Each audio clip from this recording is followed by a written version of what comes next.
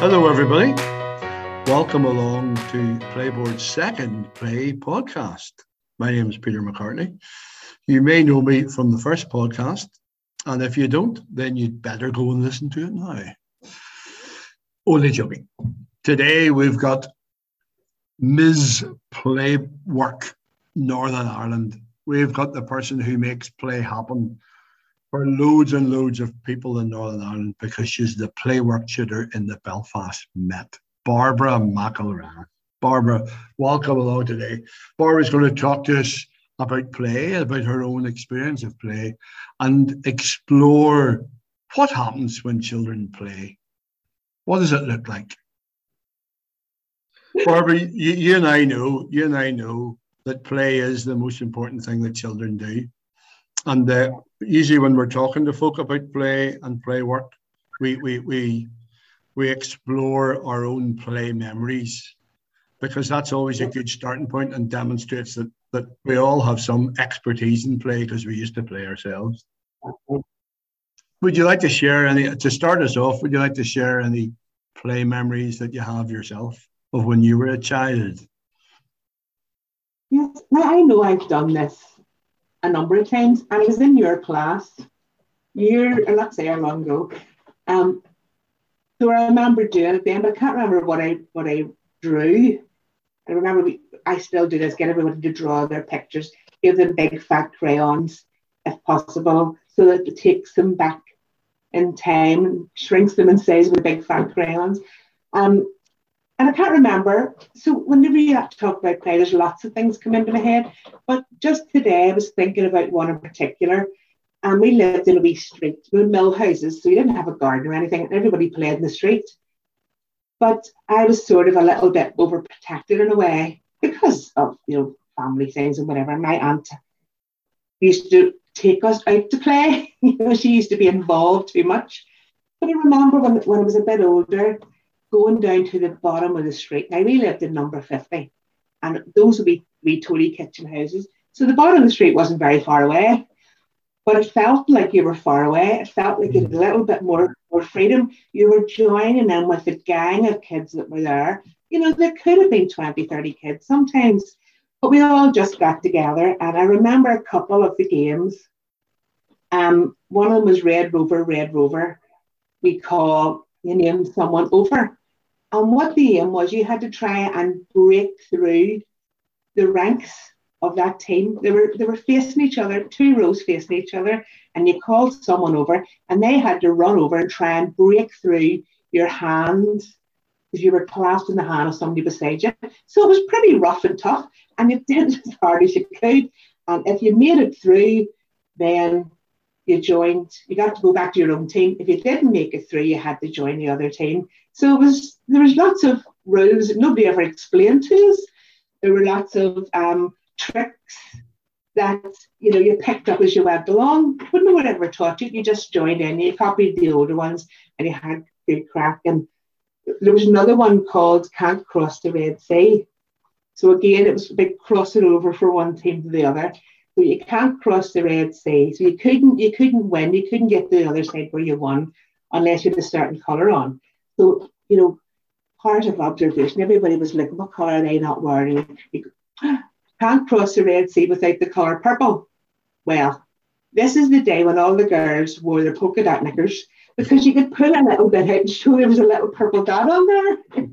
So, again, nobody taught us that. All these wee tricks and all these wee things to pass on. But that's, you make friends with people, you get to know them. It just builds. That's what children's culture is. Because there'll be still people somewhere playing those games or playing something very similar. And sometimes they were a bit rough and sometimes they were a bit cheeky, but no harm. I think it was part of your culture when you were a kid. Yeah, absolutely. Yeah. That's a great play memory. And I mean, see, you know that you're a Playwork tutor, because not only are you identifying the play and what you get from the play, in terms of fun and you said good crack.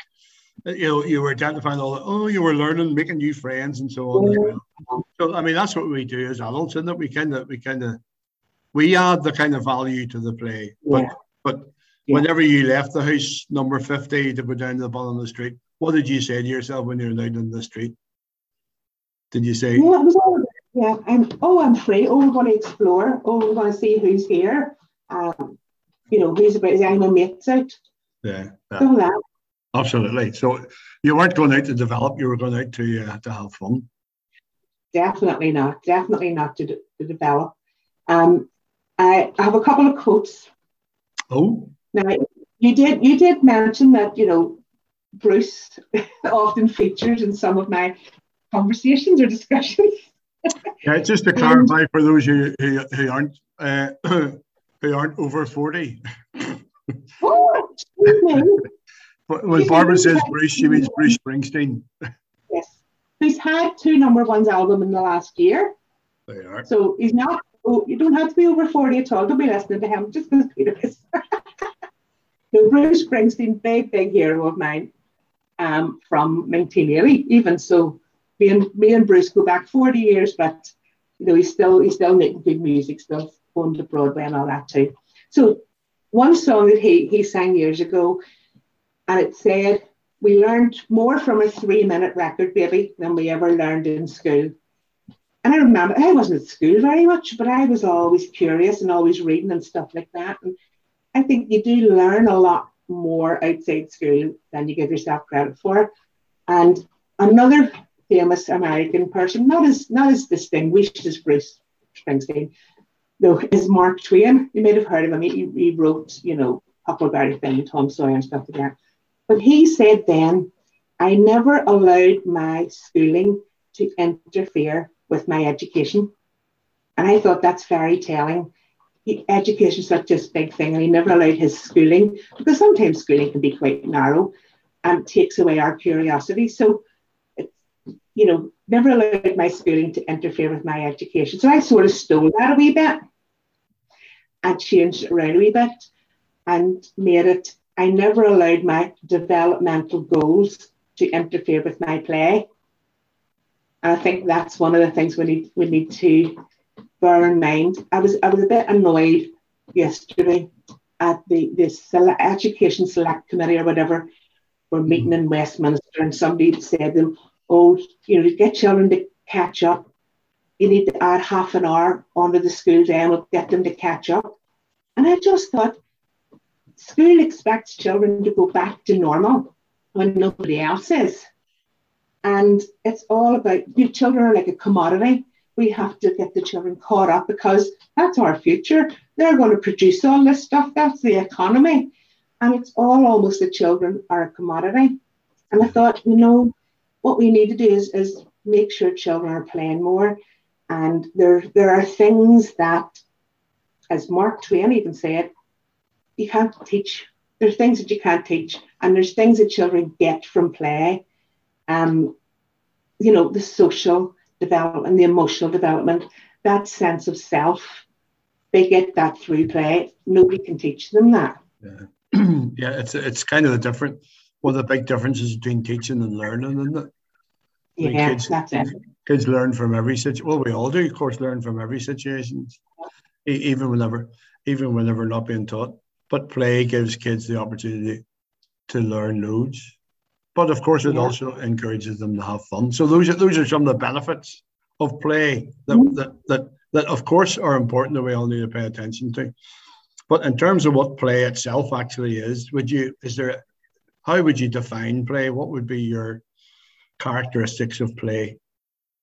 Well, we always go back to the freely chosen, intrinsically motivated, personally directed, and that's what play is. And that covers so much. Sometimes it's easier to say what play is not than what it is. But I think for the uninitiated, if someone was to come from the planet Zorg or something like that, or whatever planets are farther away, and they asked, I think there's a wee acronym that I use, and it's just the letters FUN, FUN. And I think because that's easy to remember, it might stick with people rather than the freely chosen, intrinsically motivated, personally directed. We remember all that because we've been saying it so much. But for something simple, the FUN So the free would be freely chosen, because children, it's only play if they freely choose to participate in it or initiate it or do it. But the free thing, as I said earlier, whenever I went down the bottom of the street, I wasn't far away, but I felt free because I know somebody wasn't watching me or keeping an eye on me or making sure it was okay. So I felt a bit freer when I was playing. And of course, it doesn't have to cost anything to play. Usually children are happier with things that are free or cheap or found. So the free bit of the F of fun, I think, can spark off those wee thoughts as well. Mm-hmm. You then, the you is, it's about you. It's unique, and it's unique to every child. And even within that child, it can be unique to whatever mood that child's in that day. So you can't always predict, but the child knows, the child feels what they want to do, and it's unique to them. And we should have some understanding around that as well. So the you is you, and it's unique. Then the N is necessary. So we always say children need to play. And of course, that's where sometimes we can go wrong, because you think, okay, they need to play because they need to develop all these things. But as you always say, Peter, development is an outcome, but it's not an intention. So they get all this stuff from play. We're talking about social skills, emotional stuff, that feeling of self-efficacy and their own confidence and their own knowledge of themselves. They are all outcomes, but nobody intends to have those outcomes, because they're not, you can't just say to someone, I want to do this so that you will develop more emotionally today. Doesn't really work. So it's necessary, but it's not an outcome of development. It's something that the children gain, but nobody sort of sets goals for them. But in saying that, it's almost like added value, isn't it? Not only do children have great fun when they're playing, most of the time when they're playing, not all the time, but most of the time when they're playing, there are these other big outcomes to it as well that will improve the quality of their life now and in the future. In the future, yes, exactly. And that's what annoyed me a bit about that discussion yesterday in Parliament. I was thinking, they're talking about all the learning, but they're not talking about their social well-being. They're not talking about their emotional health. They're talking about nothing like that, because the schools were closed, yes, but they also closed the playgrounds. They also stopped kids going out. So they're not talking about adding extra things to help with that. So that's why I think Playboard's CPR, we plug for Playboard CPR, is very good. So how we look at that, and all the stuff that's going around Summer of Play. The government has nothing to do with that really, but we know how important it is for kids. Yeah, and they need to play. Yeah. So the CPR is about resuscitating play for kids, because it's so important for their health and well-being. C standing for being clued into play, knowing what play actually is. We'll come back to that in a wee bit. P is about giving kids permission to play. So we're giving them the full potential to play, allowing them to make noise, allowing them to make a mess, allowing them to be just absolutely really silly, and all those things. In other words, giving them permission to play. And they are standing for the resources, making sure that there are resources there that children can use as props for play or as to support their play. CPR. Let's give kids some CPR. Okay, that's brilliant. So of course, giving kids CPR, the people who tend to do that, the people who make play work are playworkers. That's why we call it playworkers, I guess. And one of the things that's important is that those playworkers recognize play when play is taking place. So you've really given a really good kind of definition of what play is. What does it look like when you see play taking place? What are the kind of components of the play process, or what are the components when play takes place? It's a really hard question, especially when they just said it's unique to every child and individual and may not. But there are certain things that adults can see and identify in a child. Although I remember a student in the past, Alison, hello Alison, if she's listening, she had photocopied me a page from a book of poems that children had wrote. And one of them was about adults looking at play. And the poem sort of, can't remember all the words, but it's something like parent or adults won't understand our play because we've got 10-foot walls and they've only got 5-foot ladders. And I thought that was fantastic. I thought, yeah, we can see a little bit, if you're standing on a 5-foot ladder and you're over 5 foot, you might see a little bit, but you won't be able to look right into the whole thing. So I thought that was very good. But there are some things that we can see. And Sturrock and Else talked about the play cycle and talked about, all the components of that and what we can see. And actually recently Pete King did some research into, he had a tool called the Play Cycle Observation Method, PCOM, Play Cycle Observation Method. So he's done a wee bit of looking into that and how you can explain to people what they're seeing, what they're observing in kids. So I think that can be quite a useful thing, and it's something we might be able to identify with ourselves or remember ourselves, and that is quite a key thing. That's why we do the play memories. We do the play memories to help us remember what it was like. And we need to sort of, clue in, be clued in to what the play is. So that can be a useful tool as well. But going back to talking about play being necessary, that it's an outcome, but it's not an intention. It might not be an intention, but there's a drive for the child to play. So that child feels that need to play, and it's a drive from within them, and that drive we call a metaloid. So that's like a little seed of play. It's like a little germ, a little idea, a wee spark. There's lots of different ways you can describe it within a child, and they take that, and then that causes them to act in a particular way, to go and chase after someone, to go over to a certain area and start putting things together, to go somewhere and start being creative or whatever. It's that metaloid, that seed of play. But one thing we talk about, we've been talking about quite a lot in the Playwork class, is that at the beginning of the year, sometimes they have new children coming in who don't know what to play with, and they don't know, they're always asking an adult for instructions or what are we going to do now? And they're putting the onus on the adult to entertain them or to give them something to do, because they've been so used to adults leading every moment of their existence. In school, sometimes parents take them out to clubs or whatever. And if that happens, they're not used to listening to that little voice inside, that little metaloid. And sometimes that little spark is under threat of going out.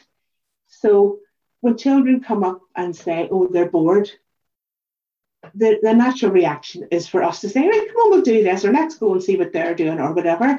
And it's quite hard to step back and say, okay, you're bored, right, okay. What are you in the mood for the day? Or why don't you have a wee wander around and explore? It's hard for us to do that because we usually want to make them happy. But sometimes they need to have that discomfort of boredom sometimes. And then they start to listen. Because if you tune into that wee metaloid, goodness knows what could come out of it.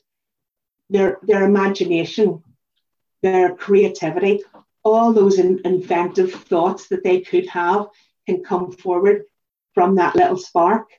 But if you don't let them be bored or don't let them be thinking, then that drive isn't there. So a lot of children, and I think particularly over lockdown, because they've been at home all the time, and maybe their parents have been entertaining them, or they've had to sit in front of a computer screen, and they haven't had the opportunities to explore and find what they want to do, to imagine something or to create something. And I think we have to be very careful that children don't lose that metaloid. I think it's too late for some others might have problems with it, but I think just give them the opportunity to have that little drive for that metal load, because that's the beginning of play. The beginning of the play cycle starts within the child. Do you think? I mean, I think that's really, really important. You know that. I mean, I suppose part of our drive is to encourage kids to be independent in their play. Yeah. So having that metal load and allowing that metal load to kind of stimulate the play is really good. Do you think can other kids model that kind of that spark? Yeah, I think we always talk about one of the main ways any of us learn, but particularly as children, is by copying others, is by having role models around and watching. As I said, whenever I went down the street to play these games, nobody told me how to play Red Rover. Nobody said, oh, here are the rules, right, let's set them out. 1, 2, 3. Or nobody said, you know, this is how you can win at Red Sea. Nobody said all those things. We watched the older kids play, and then the older kids moved on, and we became the older kids. And, you know, there was such a mix of ages sharing up and down the rules and the ways of play. So I think children need to see what others are doing and explore and find out. And again, they find out a bit about themselves, because they find out, am I a sporty type person? Mm-hmm. Or am I, you know, a chilled out person? Or am I a creative person? They find out a wee bit about themselves as well. It makes them more individual. And there's nothing worse. I always say this to playworkers. There's nothing worse than you being in your setting and children constantly coming up and saying, well, what do you want me to do now? What can I do now? You'd be tortured. Yeah. So it's much better if children can come in and they can go and they can know and see where things are, and they go and get it. And maybe if they need a hand with something, that's fair enough. But that they're not constantly in your ear going, what do I do now? Or what are we going to do next? Because it's just, we drive around the twist. Absolutely. Absolutely. So it's good for the play worker, and it's obviously it's good for the child as well, because it means that they're beginning to play independently. So if that's the beginning, that kind of light bulb moment or play bulb moment, or whatever way you want to describe it, coming on in their head, making sure that we allow them the time for that to happen, and maybe the opportunity to see it happening with other kids and getting the idea for it. Yeah. What happens next then? Well, usually when there's this little drag, this metal load, usually that has to come out in some form, and the child will send out a play cue to let people know, this is what I want to do. This is what my intention is, or what I'm in the mood for. So that can be a verbal thing. They could go over and say, right, you coming to do this? I'm gonna set up an assault course here, or I'm gonna make a wee cafe here, or whatever, or I want to draw this. So sometimes it's a verbal thing. Sometimes it's a bit more physical. A child running up and tapping somebody saying, you're it, and running away. And you know what to do after that. Somebody kicks a ball over to you, you know what to do. So sometimes it's a physical thing. But sometimes play cues are a bit more subtle. You can have that directly telling you. You can have the physical cue. But sometimes it's a bit more subtle. Sometimes it's somebody sitting and they've set something, maybe a board game or maybe some craft, or they've been drawing something, or they're trying to peg something up and they're on their own, and then they start looking around for somebody to come and join them. Or somebody maybe has designed a wee cafe and they're standing there and they're looking around, who's going to come to my shop or who's going to come to my cafe? So sometimes there's little subtle things like that. And sometimes it's just a glance, a tone of voice, or even more than that, or more subtle than that. It can be just a little look where they can just be catching your eye, and then you look to see what they're doing, and you see, oh, they haven't got enough of this, and they need some of that, or maybe they want somebody to hold the end of something whilst they finish it, whatever. So it is a skill to pick up a play cue, and again, it's one of the things that play workers can't interfere in too much. If play workers are sitting playing with children, they'll only be playing with a couple of children, and they'll not know what's going on in the rest of the room. And there could be kids that are sending out play cues, needing a wee hand, wanting an idea, wanting something, and the play worker sitting there engrossed in something else. So that's why I always say a play worker needs to try to be invisible as much as possible, but at the same time going around and make themselves available. Play workers constantly thinking and reflecting and looking at something and weighing up a situation. But if you're sitting there playing with the kids, that can't happen. So you're missing out on so many play cues, and you need to sort of, sometimes you need to be the one to pick up that play cue, or you can encourage other kids. There's such and such has got something interesting or whatever. But the play cue, because if it's not picked up, we call it display, and I think that's a horrible thing. If some child's sending out play cues and nobody's picking them up, nobody's interested in what they want to do, that can be a hard thing. So the play worker sometimes has to do that, but bearing in mind that they step back as much as possible afterwards and let the children get on with it, and just be making themselves available, ready to pick up play cues, ready to add something to the play or keep an eye on a situation or whatever. So that's what happens next, I think. Yeah. So part of the job of the play worker is to be sensitive to those play cues, to be observing the play and sensitive to those play cues, and see which ones aren't being picked up. Because I suppose it's a wee bit like language. Kids aren't necessarily good at verbalizing what they're trying to say.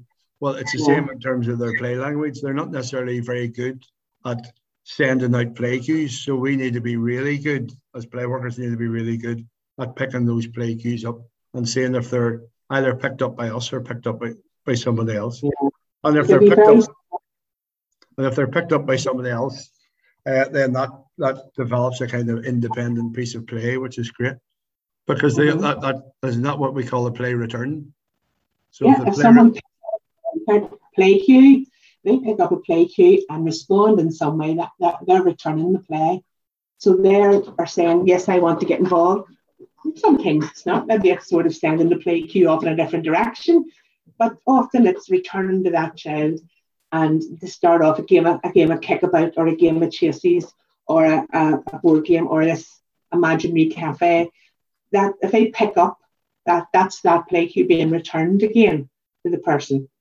And they're the basic things to do with the play cycle. So sometimes the play worker can be almost like a gatekeeper, or kind of hold the mirror up and deflect the play cue to somebody else, so that they provide the play return rather than be dependent on the play worker. Yeah, that's the image reflecting it back. Yeah, I remember as well. We used to talk about like play cues not just going to people. It could be to objects and so on as well. And I always used to find that really hard to understand. And then I remembered, or somebody told me a story about George Best, the best footballer ever. You think so? Well, best footballer ever, but one of the things he used to do was he used to kick a tennis ball against a wall that wasn't flat brick, but was lots of uneven stone. Yeah. So the ball would come back in different directions, and that's one of the ways that he learned how to manage and control the ball coming in different directions and so on. I always thought that was a wee bit like a play cue. It doesn't necessarily have to go to people. It can be to objects and things as well, as George Best found out. And that really added value to his play, and it certainly improved his footballing skills as well. Yeah, because it's about play is about children interacting with the environment, discovering the environment, putting their mark on the environment. So that can be done when a child's alone, or even just playing alone. And there can be various things that they can take further and develop, and they get a response from an object. If they test something, right, I wonder will this box hold up if I cut sides in it, and they don't know till they've tried it and they've sort of interacted with that box. So again, there's play cues and there's response. Yes, that will work, or that will not work. So there is that sort of a an element where it doesn't have to be people. But I mean, I'm thinking there, I know you wanted me to sing the Bruce Springsteen song, and I wasn't going to do that. But, you know, hopefully you remember this wee song that I think is a wee bit of play, cue and return. You know, you're wanted on the telephone, and if it wasn't for Peter, you'd be alone. Hey, Barbara, someone's calling my name. Hey, Barbara. I think I heard it again. You're wanted on the telephone. And if it wasn't for Jackie, you'd be alone. And then it starts off. So I think that sort of sums up a wee bit. Sorry for the thing, but it sums up a wee bit about play cues in a way. So there's a play cue going out to the first person, and the first person has to respond, and the song keeps going. But then you have to think of somebody else, and the cue goes out from those two people to someone else. And then you keep adding people on. So, you know, I don't know if anybody remembers that song, but I used to do my head in years ago. One of the favourite songs, Venture Kids loved it. We sing it all the time. Brilliant. That's a really good way to illustrate, I think, the play cue and the play return. And you mentioned there the environment, you know, the kind of context in which that took place, or the play frame. Let's say a wee bit about the play frame. Yeah, so I suppose the easiest way to look at a play frame is a physical space. And it can be, you know, the football's on at the minute and all that. And you know when the ball goes over the line, there has to be a throw in back again. So that's the boundary around that game of football or any physical game. It's usually a boundary. If you're doing hide and seek in the park, you still, if you remember, talk about don't be going past that path, or you're not allowed out that gate and whatever. So sometimes you create a physical boundary. If you're doing something, you know, board games or something craft-wise, or you're making up something, it can be the chairs around the table can be a physical boundary. So the physical boundary is quite easy to see. So that's the easiest form of play frame, I suppose, to identify. But there are non-material play frames as well, and they can be maybe time-bound. They can be, you know, a game, and I usually think about a game of Jenga. You know, when you pull the little blocks out, and the play frame sort of ends when all the bricks collapse, and somebody decides, right, now I'm playing now, and they walk away. So it's bound by that time or that action that happens, and that's the play frame has a beginning and an end in terms of that. And so, but a wee illustration that I have from years ago, my granddaughter, who's nearly 18 now, when she was about 3, we were in church, and there were 2 other wee girls about her age, and they all happened to be wee blondies, and they didn't sit close together. So we can imagine in church all these pews lined up, but the congregation, instead of listening to the minister, were watching the kids, because the minister, I think, was trying to talk to the kids, but all of a sudden you saw a wee head pop up and wave across to one of the other kids, and they waved back, and then the head stuck down, and they crawled along to the end of the pew. They popped their heads up at the other end and waved at each other, and they got down again. And I think we could just see everyone in the congregation smiling, because you could see the kids crawling under bits and popping up and waving at each other. Now, there wasn't really a physical boundary there, because it was in a big church. So it wasn't bounded by a physical space. It wasn't bounded by time, because I think they could have kept on and on doing this, and there was no natural end to that game. But one thing that did create a frame was their relationship with each other. So they were the only 3 that were in that game. The church had lots of other people in it, but nobody else was playing that, and everybody was in between them. But actually, it was their relationship that held that play frame together. So again, that can happen. And play frames, sometimes you think, oh, play frames happen today. I can see a play frame happen and then it's gone. But other times, I'm sure most play workers have seen kids coming in out of school, throwing the bags down and rushing back over to finish whatever they'd started the day before.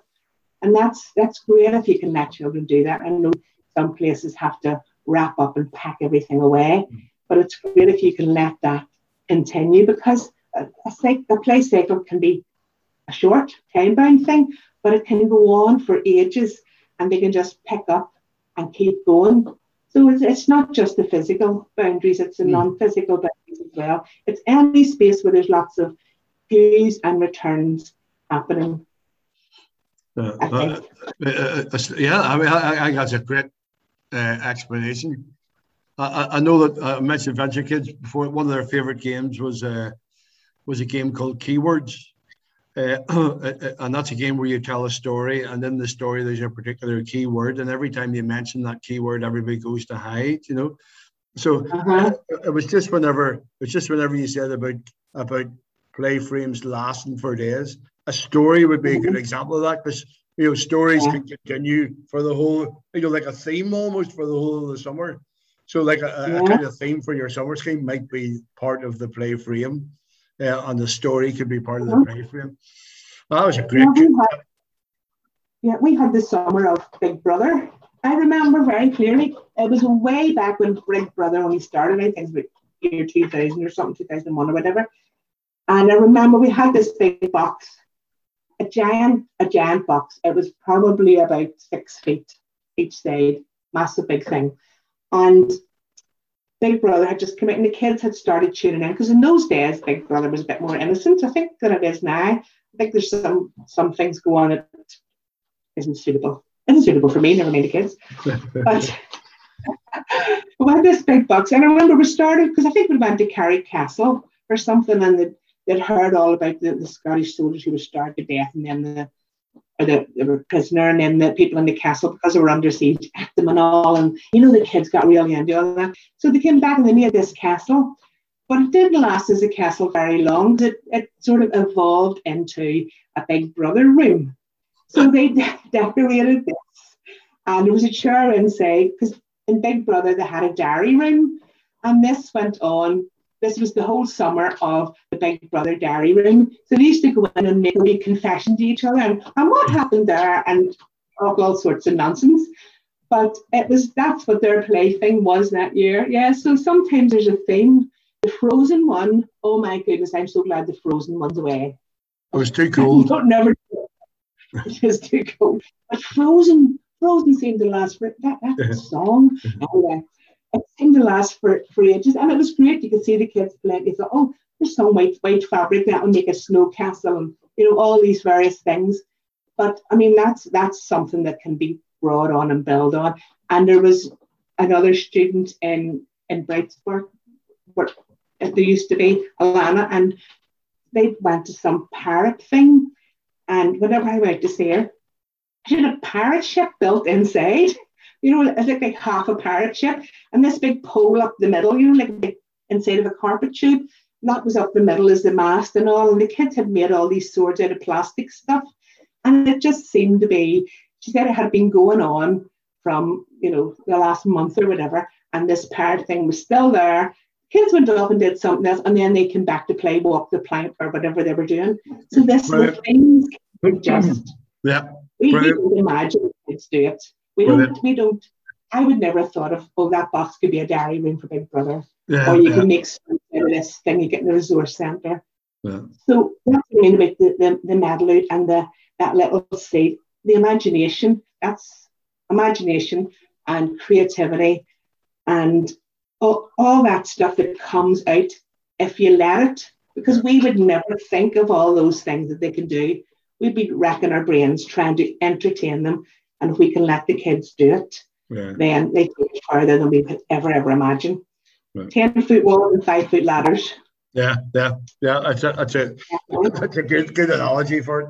I can't believe. I mean, obviously, one of the things we encourage as well, if children are being self-reliant in their play or independent in their play, they decide when the play stops as well. And I always found the word annihilation as being a bit dramatic, but I suppose it is dramatic when play stops. I can't believe that the kids didn't run around whenever they were doing that Frozen thing when it went on for too long. I can't believe the kids didn't go around and say, "Let it go." Is that the word? No, I was wondering what you're building up to. So you're linking annihilation with "let it go." So what do you? I agree about that word. it's a bit severe, annihilation. But anyway, I mean, it is about children finishing the play themselves. One of the things we don't want to do as adults, or sometimes we have to, is to end the play for them. But I mean, obviously, inevitably, there are times whenever you have to. But we talk about DIY play, so play that kids do themselves, so they decide what to play, when to play, how to play, and when to stop. Yeah, exactly. Yeah, annihilation it's a tough word. And sometimes it does end in a way that's a bit nasty. Sometimes children go, I didn't win at Jenga, so they throw the things up in the air, or somebody falls out with someone. So sometimes that does happen. Or sometimes one person gets really fed up, don't want to play anymore. And because they leave, the rest of the thing can't keep going without them. So they've annihilated the play. So sometimes it isn't nice. And I think that's one thing we have to remember. Yeah. If we look back at our play, and I'm looking back going, oh, Red Roving can't cross the Red Sea. And I know it was a bit rough. And I know that there was things we played that weren't always nice. And we tend to look back on our play memories, rose-tinted spectacles, things weren't nice. And it doesn't take much when you're talking to play workers to say, well, what kind of rough games did you play? Do you ever do Chinese burns? And they'll all have some experience of that. Knuckles. Knuckles, yes. You used to be really skilled for the people who are under 40. All right. You got a deck of cards and you cut the cards. You lifted half the pile up and you looked to see what card it was. The next person did that. And whoever had the lowest card got knuckled. So you just held your fist out and you had this deck of cards and you used to try and just fan it just slightly to make it even rougher. And you hit the person on the knuckles with it. And that's how you won or lost at knuckles. And some people do that. Yeah. Or some people have admitted that they used to play Wrap the Doors and Run, or Belfast, press the bell and you run fast. Or my grandson, I think he must have got it from a computer game or YouTube. He says it's ding dong ditch. Now, so you went ding dong and you ditch the place. So some people remember doing things like that. Or Grand National. We didn't have, the posh people did this just, Peter, because we didn't have a garden. But you used to have people with gardens, little front gardens and little hedges or fences in between. So you started off at one end of the street and you jumped over each of the fences. I thought that was a great game. Yeah, I've just got the image of what's that, Steve? Flip me, the play, the police comedy thing, Simon Pegg in. Where they're chasing where they're chasing the guy over the fences, and the second guy, who's a bit larger than the first guy, just runs straight through the fence. that would be me. That would be me. Yeah, I think that happens quite often. Yeah. So here, Barbara, we're coming towards an end. I suppose we've talked a wee bit about the ending of play. One of the things that we've mentioned the whole way through is the kind of adult role in the kind of play process, or at various points within the play cycle, and how important it is for the adult not to take over the play, but to add value to the play. So that's a kind of that's a very important skill, if you like, as a play worker, knowing when to intervene and when not to intervene and how to intervene. Have you any examples of good intervention or not so good intervention?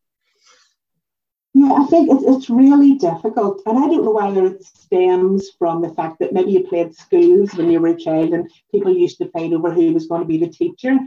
Is there something within us that likes to sort of control things and other people? So when it comes to being a play worker, you have to develop this skill, and it really is a skill of not joining in, no matter how much fun it looks and you really want to do it. Just have this idea in your head that you're not there to play with the kids, you're there to make play work. So, and I've said recently to students who have maybe members of staff who can't help themselves, they join in or they start something off or they lead a game. And I always say, well, give them give them a little sheet of the play types, or give them a little sheet of the senses, or give them something where they can go about and they can see what play type is that happening there and film it in, because that keeps their hands off the play, but it's also teaching them a little bit about play work as well. So nearly if you have somebody like that, give them a clipboard and a sheet of paper with the play types and say, look, have a wee look and see what you can see. And it stops them getting too close. But it is a skill. It is pretty hard. And sometimes you do need to step in, but you'll never know when if you don't walk about and look and see and make yourself available. You'll not know when is appropriate and when it's not. And it can be very difficult. So I think if you look up and read up into the intervention styles, that is a big help. But basically, you know, it's good common sense. It's putting yourself in the child's shoes, and it can be picking up play cues like, oh, we're trying to get these two bits of card to stand up together, and we want to make this divide or whatever. And they're looking around, they don't know what to do, and they catch your eye, and then you go and get them some masking tape or something. And you don't do it for them, you send it over with that help. You know, so you're enhancing the play, you're adding stuff to it. I said about the frozen stuff because I remember, you know, adding white fabric and adding things like that to a space to enhance that play, help them if they're creating the snow castle or whatever it was. Yeah. So sometimes you're there to enhance it. Yeah. And sometimes you're there, you know, you do have to. One of the problems is we do have to work within a framework. We have to work within with the space we have to work with the resources we have, and we have to work with the rules around health and safety and all the minimum standards and all that. So there might be times that you need to step in. And again, it's known when, and it's when the children stop enjoying it. You know, rough and tumble. I have a video that I put on YouTube if anybody wants to see it. It's my granddaughter and her friend, and they are rough and tumble play. Pretty rough, and it's them messing about, and you know that they're all right. You're thinking, flip, they're murdering each other, and some people are quite shocked if I show them it. But you can see that they're laughing, they're calling each other names, or they go pause, and the children stop. So it's almost like, you know, they have these rules that they didn't speak about. They just started messing about. So, you know, we have to then be careful that we don't step in too prematurely. And even if children are in a wee bit of conflict, to step back and see if they can sort it themselves. Because if we step in immediately, then we are preventing them from learning conflict resolution skills. Yep. So they develop that. But also, you know, whenever a child's doing something to another child or somebody falls out, there's this temptation, and again, I don't know where it comes from, to make the children speak to each other and shake hands and be friends again. And I just think, what's going on in that child's head? They're actually going, you're a wee rat, I'll shake hands now, but I'll get you later on. So you can see them stewing. So actually making them do that's nonsense. Yeah, you can imagine. You can imagine referees in the Euros getting the players to shake hands and so on. Or the speaker up at Stormont. That's a very good point, Peter. Because you know that it's only tokenism. They're just doing it just to shut you up, and they're not getting anything from it. So sometimes it's better to let them try and either sort it out or walk away from each other and just say, "Well, you're not my type of person. I'll play with somebody else." Yeah. You know, but it's that need in us to try and control things that we have to override as play workers. We have to just get past that and remember when you were a child. Going right back to the play memories, remember not just what you did, where you did it, who you did it with, but how did you feel and why did you do certain things? But getting right back to those children's feelings helps you understand, you know, how those children, and not to be a play hypocrite. That's another wee thing I say to the students, don't be a play hypocrite. You're watching the kids and you're going to do something that, if you remember, if an adult had done that to you, how would you have felt? Yeah. So don't be a play hypocrite. Yeah, that's a good way of looking at it for sure. I mean, it is about it is about reflecting on your practice, so that all the time you're analysing and seeing how to see whether your interventions are appropriate or not appropriate. But it's also, isn't it, about how far down intervening to meet the needs of the kids rather than meet your own needs for control or to look good in front of everybody else or to have fun yourself. It's about children's play and meeting their play needs. Yeah. We always talk about that in safeguarding, whenever it comes to physical contact, and the needs of the child, not the needs of the adult. We have to make ourselves step back and be invisible and just, as you say, reflect and be thinking about, do they need something? Is that all right there? Can I add something to this? Should I make a note that we need more yellow paint or whatever? You're constantly working, but you're making play work by not being involved in it, because if you're involved too much, it's not play. Yeah, it's certainly not their play. It's not play at all. Barbara, that's fantastic. What a fantastic picture you've painted of play, what play is, and the processes that go on whenever children are playing, and what we as adults can do to add value to the play or to make play work. Of course, we all recognise that that's really, really important for children any time of the year. But it's particularly important and synonymous almost with the summer. And even more important this summer because of what the kids have been through over the last year and a half. Really important that we have a good summer of play. Play like the way Barbara's described you today. So guys, thanks very much for joining us for the second episode of the PlayPod. Check out the PlayBoard website, playboard.org, and you'll find lots and lots of different ideas and inspiration about how you can make play work for children over the summer. And don't forget how important it is to do it anytime, but especially this year, the summer of play. Thanks, Barbara. Thanks, Peter. Take care, guys. Thank you. Bye.